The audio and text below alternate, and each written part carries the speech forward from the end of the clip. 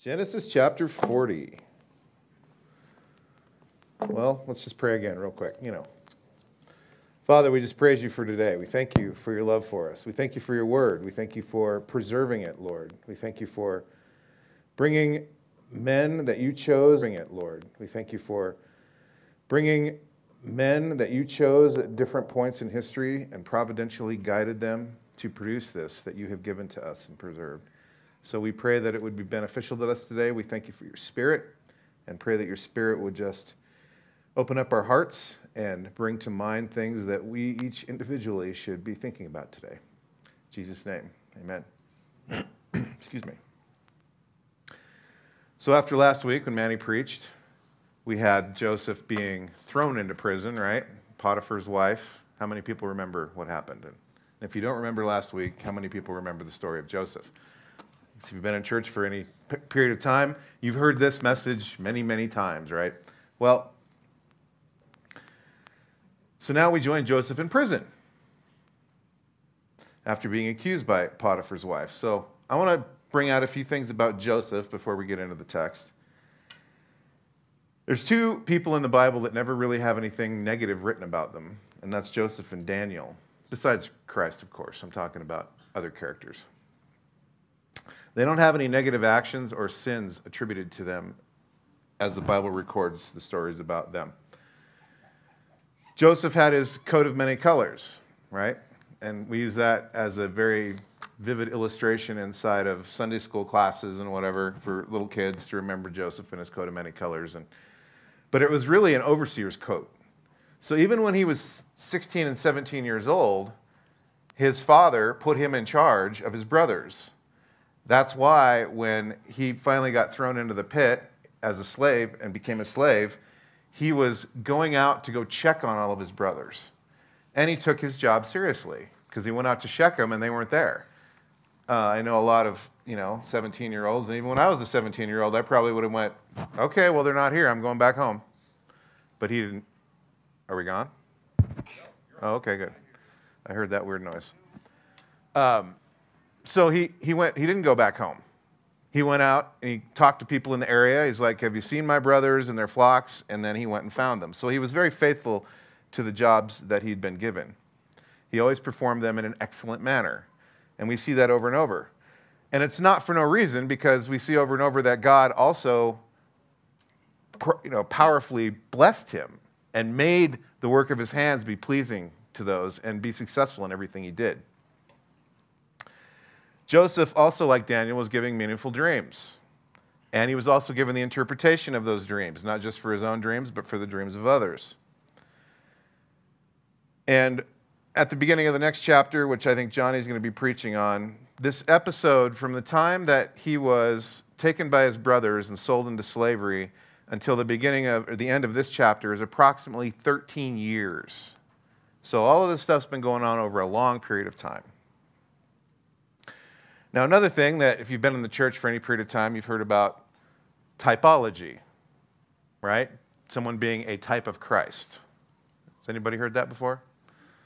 So typology is just another technique and another way that people use to study the Bible, and it can be useful at times. Some people can take it too far and look for a type of Christ in everything and anything. But Joseph is one that has often been compared to be a type of Christ.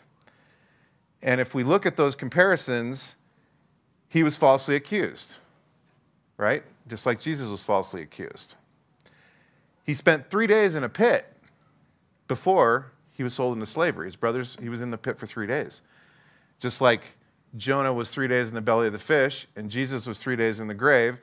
And Jesus said, when they asked for a sign, he said, you're not going to be given a sign except the sign of the prophet Jonah. And that was the sign. So this 3-day motif is here, and it's a connection. And it's actually brought out again within this text that we're going to look at. Joseph was loved by his father, but hated by his brothers. Jesus was also loved by his father and hated by his brothers. Two kinds of brothers, the Israelite brothers, but also his real brothers, because his brother James did not become a Christian until after the resurrection, and his family kind of like, you're crazy, dude. So he had that too. And now I'm going to read this quote from an old, what they call a church father. He lived from 333 to 397 AD. His name was Ambrose, and he's best known for being one of Augustine's teachers, his main teacher. This is related to the coat that Joseph wore. Accordingly, even at that time, the cross that was to come was prefigured in sign. And at the same time that he was stripped of his tunic, that is, of the flesh he took on, so he's comparing Joseph's coat to Christ taking on the flesh of people, becoming a man. And then he says, he was stripped of the handsome diversity of colors that represented the virtues. Therefore, his tunic, that is his flesh, was stained with blood, but not his divinity. And his enemies were able to take from him his covering of flesh, but not his immortal life. So this was written, 300 AD, that century. And you see, this is an ongoing thing that people have said about Joseph in relationship to Christ. So, where are we going today? Well, we're going to talk about revelation of God. We're going to talk about redemption and judgment. We're going to talk about patience and faith and action. And we're also going to talk about communion.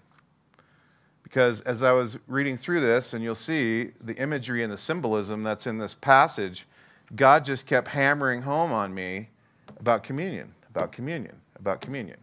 So we're definitely going to talk about that too, even though it might seem to be a little outside of the topic.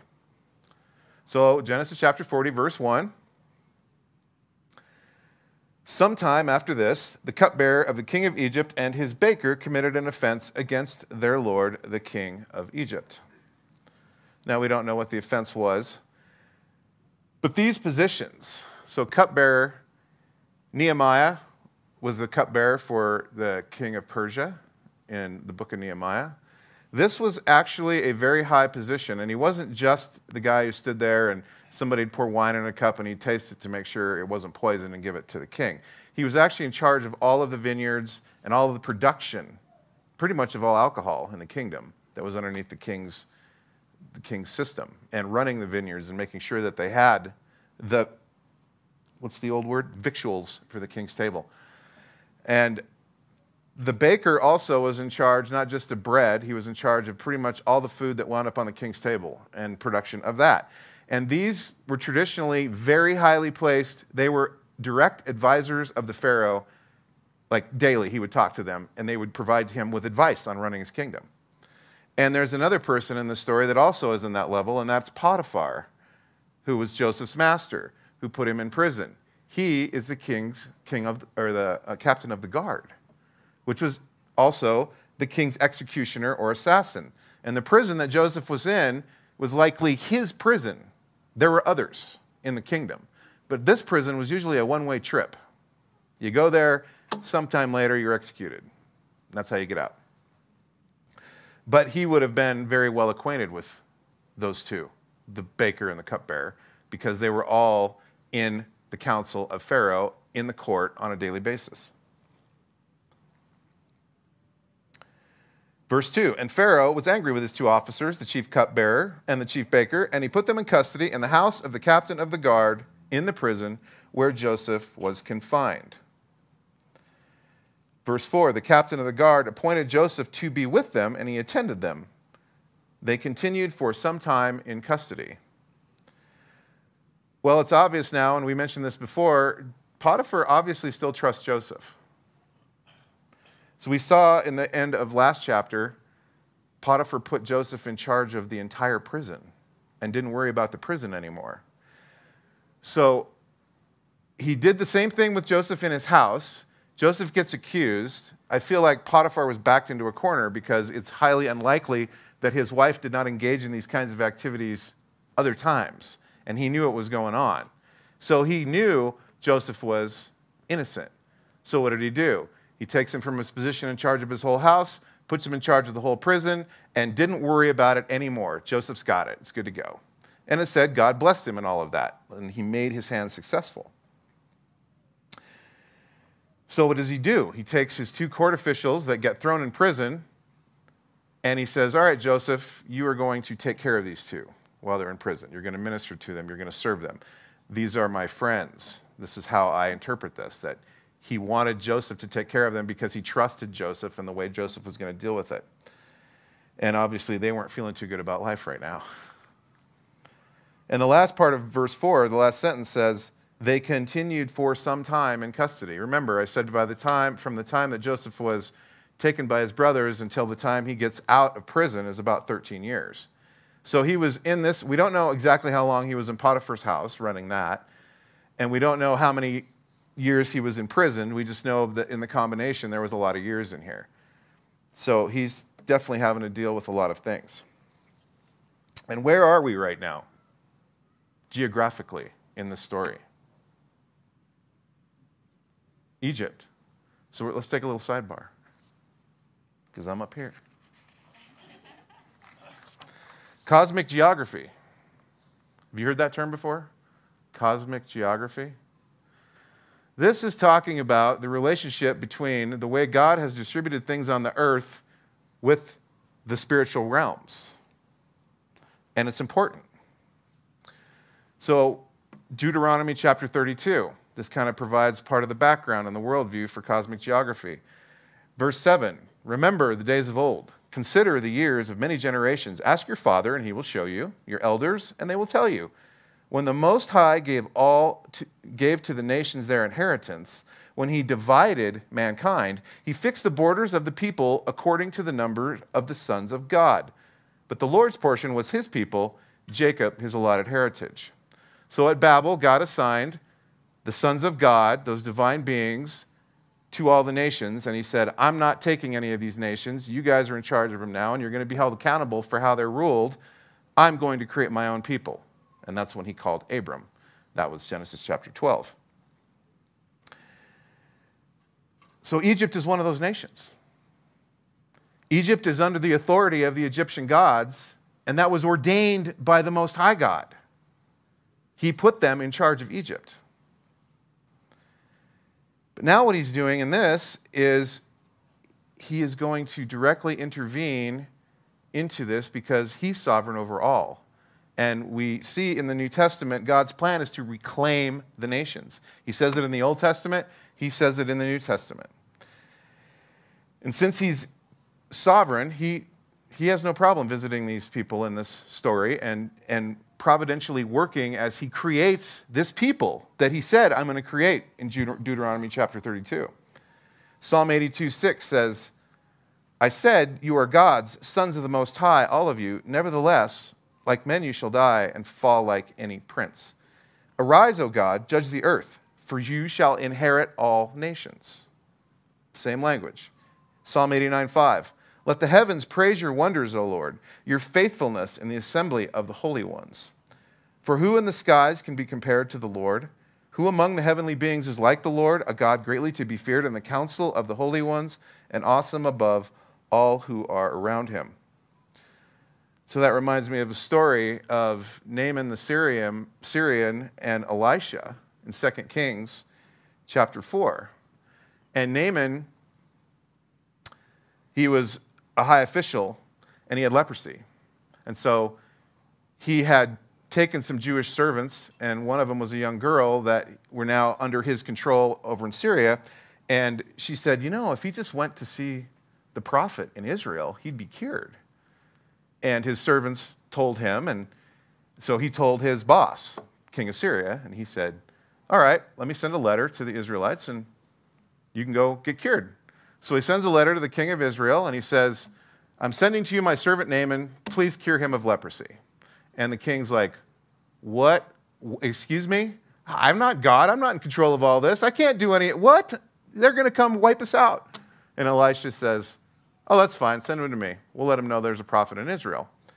So the guy he's got a bunch of donkeys. He fills them with thousands and thousands of shekels of silver and gold and 10 suits of clothes and all this stuff. He makes the trek over there. And when he gets there, Elisha sends out a messenger. He doesn't even come and see him. And he says, go dip in the Jordan River 7 times, and you'll be cured. And Naaman gets all mad because he's like, first of all, he doesn't even come out to meet me. I'm important. And second of all, aren't the rivers where I live better than this pitiful excuse for a river? Why would I do this? This is ridiculous. And his servants say, hey, boss, if he'd have told you to do some crazy thing like scale a mountain or go slay a dragon, you'd have done it. So just go dip in the water. It'll be fine. And the worst thing that can happen is you're not cured of leprosy and you're wet. So he goes and he dips in the water 7 times. He comes out and he's cured of the leprosy. Then Elisha comes out to meet him. And he says, take all this stuff. And Elisha says, no, I'm not taking any of this stuff. It's fine. He said, well, I'm only going to worship the God of Israel from now on. I will only make sacrifices to the God of Israel from now on. Okay? Verse 17 of 2 Kings chapter 4. Then Naaman said, if not, please let there be given to your servant 2 mule loads of earth. For from now on your servant will not offer burnt offering or sacrifice to any god but the Lord. And then he says, in this matter, may the Lord pardon your servant. This is another matter. When my master goes into the house of Rimmon to worship there, so that was a god of Syria, leaning on my arm, and I bow myself in the house of Rimmon, when I bow myself in the house of Rimmon, the Lord pardon your servant for this matter. So 2 things. He says, I want 2 mule loads of dirt. And when I'm in the temple and I have to be there and I have to bow, let the Lord forgive me for doing that, because I'm no longer worshiping that God. I'm only worshiping the God of Israel. Why did he ask for 2 mule loads of dirt? Does that seem odd to anyone? Why he would want? That's right. He wants the dirt from Israel, because this geography, I said cosmic geography, it had to do with the actual division on the ground of the nations and the gods in charge of those nations. So if he went back to Syria, he would be on the ground dedicated to the god Rimmon, who is in charge of that, and he couldn't worship the God of Israel in his mind, in his worldview, on that ground. He had to have ground from Israel. So he brought back ground so he could lay it on the ground and he could worship God. This was part and parcel of their understanding of everything that's going on here. And Joseph would have known this. When he's in prison, he's in Egypt, he knows he's under the authority of these other gods. So God is going to work in this, even though it wasn't allowed, right? That's how people would have thought of it. And there's another one in 1 Samuel 26 with David. He goes to Achish and acts like a crazy man. Does anybody remember that story? We preached on that a few years ago. He says, now therefore let my lord the king hear the words of his servant. If it is the Lord who has stirred you up against me, he may accept an offering. But if it is men, may they be cursed before the Lord, for they have driven me out this day, that I should have no share in the heritage of the Lord, saying, go serve other gods. So it was a concern David had, even though it wasn't true. He was never going to lose his share in Israel. But when he went to this other country under the Philistine rule, he's like, how am I going to worship God? I'm not in Israel. I'm not in the Holy Land. What am I going to do? It was a concern that he had. This was part of their worldview. All right, so with that underpinning of all of this stuff going on in the background, let's go back to verse 5 and get into the narrative.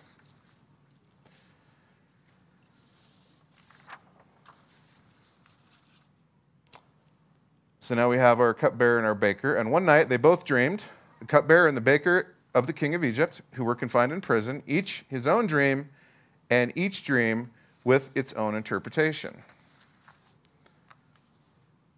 When Joseph came to them in the morning, he saw that they were troubled. So he asked Pharaoh's officers who were with him in custody in his master's house, why are your faces downcast today?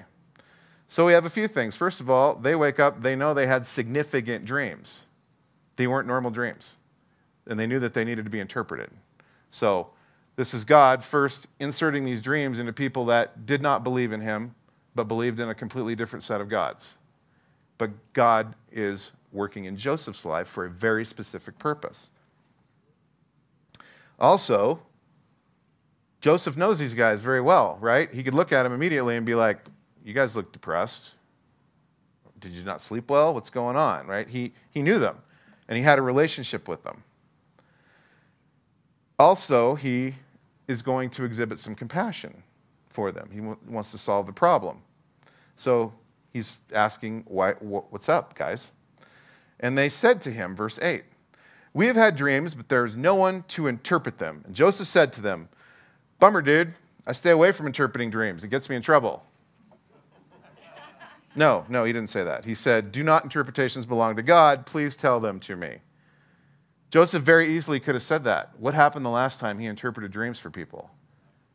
He was thrown into a pit, going to be murdered. One of his brothers said, no, let's not murder him. Sold into slavery, goes to Potiphar's house as a slave, gets thrown in prison for doing nothing wrong, and now he's in prison. That's what interpreting dreams got him. But Joseph is faithful. And he's faithful to God's purposes in his life and the gifts that God's given him. Even though he could have kept his mouth shut because things didn't work out so well in the past from his perspective, he was willing to accept whatever God had in store for him, right?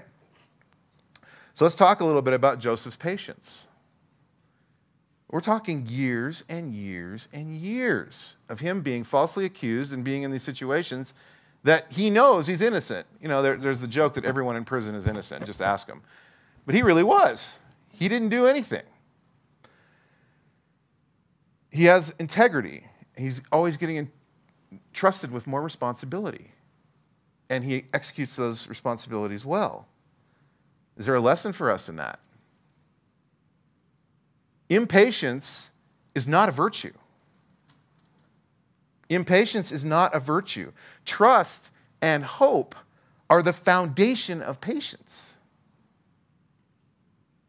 They give us the power to persevere and endure, not in bitterness, not in despair, but with expectation of what God is going to do in the future when he makes good the promises that he has given us. Right? That's the basis of patience. It's not sitting there in apathy going, sometime this is going to change. It is trusting and hoping and waiting and waiting and waiting. Right? And we have that same thing. We have to wait for the coming of Christ. And we have to do it in trust and hope. We don't know when it's going to happen. We just know that it's going to happen. That's our trust and our hope. Joseph also, his integrity, right? You've heard it said, integrity is what you do when no one is looking, right? How do you behave? What do you do when there's no one around that's going to call you into account and no one's going to find out? But he's demonstrated it time and time again, and even now in the prison, he's helping other prisoners. And he was trying to solve problems and provide compassion. So just try to remember that. Patience and trust and hope as we continue on. Genesis, so this is the verses from the previous chapter, Genesis 39, that explain the whole situation about where Joseph finds himself and what God is doing. But the Lord was with Joseph and showed him steadfast love and gave him favor in the sight of the keeper of the prison. So this is showing God's perseverance for us. Steadfast love. That means no matter what his subjects do, he still provides the love because he promised that he would do that, right? And the keeper of the prison put Joseph in charge of all the prisoners who were in prison. Whatever was done there, he was the one who did it. The keeper of the prison paid no attention to anything that was in Joseph's charge because the Lord was with him. And whatever he did, the Lord made it succeed. Can God do that for us? Yes. Does God do that for us? Yes. And when we fail and fall flat on our face, is that also part of what God is doing in our lives? Absolutely it is. Those are, I would say, the most important part of what God is doing in our lives because those are the things that make us learn and grow and react to the pain and react to the disappointment and become closer and closer to what God wants us to be as he remakes us into the image of Christ. Let's jump to verse 9. So the chief cupbearer told his dream to Joseph and said to him, so now we have God revealing something in a supernatural way inside of the heart of an enemy territory. That's what's happening. In my dream, there was a vine before me, and on that vine were 3 branches. As soon as it budded, its blossoms shot forth, and the clusters ripened into grapes. It's like a time-lapse photography of these vines coming up, is what he saw. Verse 11, Pharaoh's cup was in my hand, and I took the grapes and pressed them into Pharaoh's cup and placed them in Pharaoh's hand, placed the cup in Pharaoh's hand. And that was the first imagery in this passage that reminded me of Christ and reminded me of communion and the vines and the branches and all those things, right? That's when God started to throw those things on me, even though this passage is definitely not talking about communion. Then Joseph said to him, verse 12, this is its interpretation. The 3 branches are 3 days. In 3 days, Pharaoh will lift up your head and restore you to your office, and you shall place Pharaoh's cup in his hand as formerly when you were his cupbearer. And this is a pretty awesome interpretation if you're the cupbearer. He's like, sweet. How many days? 3 days. 3 days until redemption for the cupbearer. And then Joseph makes a personal plea. Verse 14, only remember me when it is well with you. And please do me the kindness to mention me to Pharaoh, and so get me out of this house, for I was indeed stolen out of the land of the Hebrews, and here also I've done nothing that they should put me into the pit. So he's like, help a brother out, guys. Please.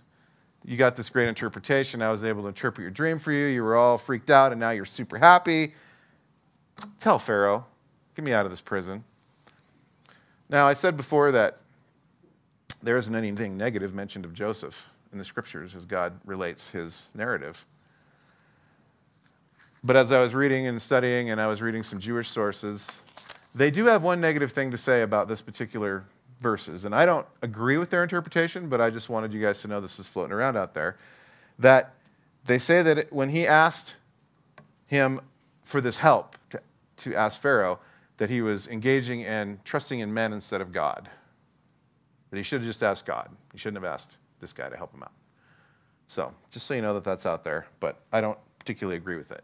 I think that our relationships and our community, God primarily works in our lives through other people in our lives. So talking to other people about the situations you're going through and asking them to help when they can help, I think that's perfectly reasonable. But Joseph knows beyond a shadow of a doubt that this is going to come to pass in 3 days. He has no doubt whatsoever. And so he's like, I can get out of here now. God can use this to pull me out of here. Verse 16, when the chief baker saw that the interpretation was favorable, he's like, sweet, it's my turn. This is going to be great. He said to Joseph, I also had a dream. There were 3 cake baskets on my head, and in the uppermost basket there were all sorts of baked food for Pharaoh, but the birds were eating it out of the basket on my head. So birds were sacred in Egypt, and so you couldn't kill them. You couldn't shoo them away. And people did carry food on their heads in baskets. And the birds would fly down when they crossed the temple courts and try to eat the food. So this is like a pretty normal kind of a scene in his head. Now, the words in Hebrew for the baskets, depending on your translation, it might say white baskets. Some translators translate it wicker. Most people say, because the word in Hebrew says that the baskets had holes in them. And so people say, oh, they must have been made of wicker because they have little holes. But the word has more of a connotation of they were not in great shape. And the word white that is in some translations isn't even in the Hebrew. So we're not totally sure about that, but it was noted in the prophecy that these baskets had holes in them. Birds, there's a lot of birds that are listed as unclean in the law, right? And you have Matthew chapter 13 in the parable of the sower, and the bird comes down and takes the seed. And when Jesus explains it to the disciples later, he says, well, that's the evil one who is coming to take this word out of people's hearts. So birds could have a negative connotation, but then you have the image of the paraclete, the dove coming down on Christ, which is a positive thing. And God said, what about the sparrow? They don't work, but God clothes them and they're beautiful, and not one of them falls to the ground without God knowing, and how much more valuable are you? So birds could be positive, they could be negative in the scripture, right? It's not always one or the other.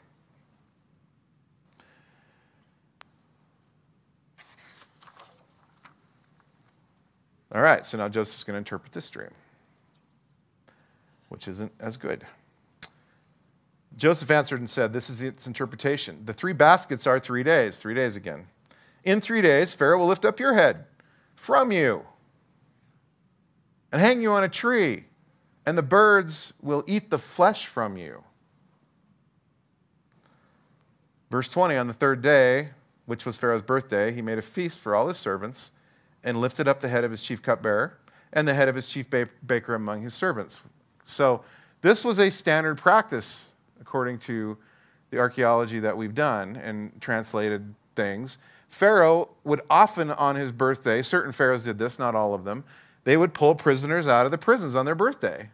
And some they would pardon, and some they would not. So when it says he lifted up their heads, that means he brought them out of prison, got them cleaned up, put them in front of the court, and then rendered judgment. Verse 21, he restored the chief cupbearer to his position, and he placed the cup in Pharaoh's hand. But he hanged the chief baker, as Joseph had interpreted to them. Yet the chief cupbearer did not remember Joseph, but forgot him. And Johnny preaches next week, and verse 1 says, about 2 years later, so that's how long it takes between this situation happening and Joseph being remembered. But it does all come true, just as Joseph revealed. And another interesting thing I learned, there are people that interpret this passage and they say that if Joseph would not have been there to interpret the interpretation for these guys, it wouldn't have happened. It would not have come to pass. That's another one I'm like, I don't know. It seems to me that God would have made this happen regardless. But he used the revelation and he used the interpretation for his own glory and his own purposes. And this is what sparks this guy to remember Joseph 2 years later. So it is still part of the divine plan that God is laying out for his people Israel. This is the one linchpin right now. Joseph is all alone in a foreign kingdom. He has no one with him. He has no children. He has no brothers. They're all gone. If something bad happens to Joseph, what happens to the line of Israel and the line of Christ? God would have to come up with some other way to do it. So he's preserving Joseph. This is what he's doing. This is his divine power coming into fruition. So let's talk about the imagery in these dreams. We have vines, we have branches, we have grapes, we have bread. We also have themes of redemption and judgment or damnation. We have the 3 days, Jonah in the belly of the fish, Christ in the tomb, Joseph in the pit, and now we have 3-day deadlines for either redemption or destruction in these revealed prophetic dreams. These are the revelations from a divine God who sees all the outcomes of every decision that's ever been made or could be made, and he's guiding these events in Joseph's life to create his people Israel in the midst of other nations. Now, revelation from God requires decisions. Do you believe it or do you reject it? You have to decide that when things are revealed to you. Revelations require actions. How do you behave when things are revealed to you? Do you go about your life in the same way as you did before? Or does it change your behavior? Was not Christ revealed to you like he was revealed to me? I didn't know about Christ. I grew up in a house where nobody went to church. It wasn't a thing we did. We had no Christian anything. None of our relatives, it wasn't there. So I didn't become a Christian or even get introduced to the church until me and my wife started going to church as 20-somethings, 21 years old.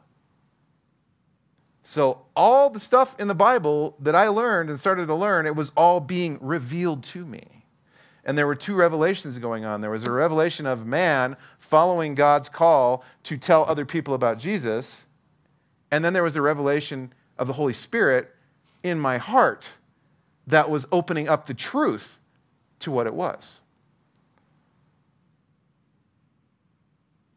Did my life change? Does your life change? Does it need to change more? These are the questions that we wrestle with. This is what Paul says. You've got to run the race because you don't want to run the race in vain, right? You got to run the race.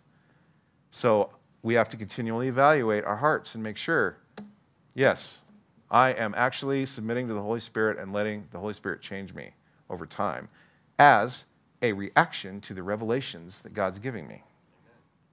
What has Scripture revealed to you? I mean, the text of the revelations are all in the past. Like, this book's been around for 2,000 years, right? But they still speak of things that are yet to come in some cases, and they're often revealing things in our own hearts. It comes out of the Scripture through the power of the Holy Spirit. These are revelations that we have to deal with. And in the imagery in here, obviously, the redemption of the cupbearer, that makes me think of Christ. He revealed to the disciples what was going to happen to him. And one of the ways he did that was what? The Last Supper, communion. He said, this is what's going to happen, boys. Pay attention. 1 Corinthians 11:23. For I received from the Lord what I also delivered to you, that the Lord Jesus, on the night when he was betrayed, took bread, and when he had given thanks, he broke it and said, this is my body, which is for you.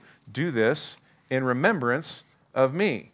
In the same way, he also took the cup after supper, saying, the cup is the new covenant in my blood. Do this as often as you drink it in remembrance of me. For as often as you eat this bread and drink this cup, you proclaim the Lord's death until he comes. So you have the cup and the wine. This is what we use for communion or grape juice. It doesn't actually matter what we specifically use because we're doing it for a reason, for a remembrance of Christ. And the blood is very, very, very, very, very, very important. Hebrews 11:22. Indeed, under the law, almost everything is purified with blood. And without the shedding of blood, there is no remission for sins. That means that the blood of Christ is the instrument God used to redeem our sins. We would not have eternal life if it wasn't for the literal blood of Christ that was shed on the cross, right?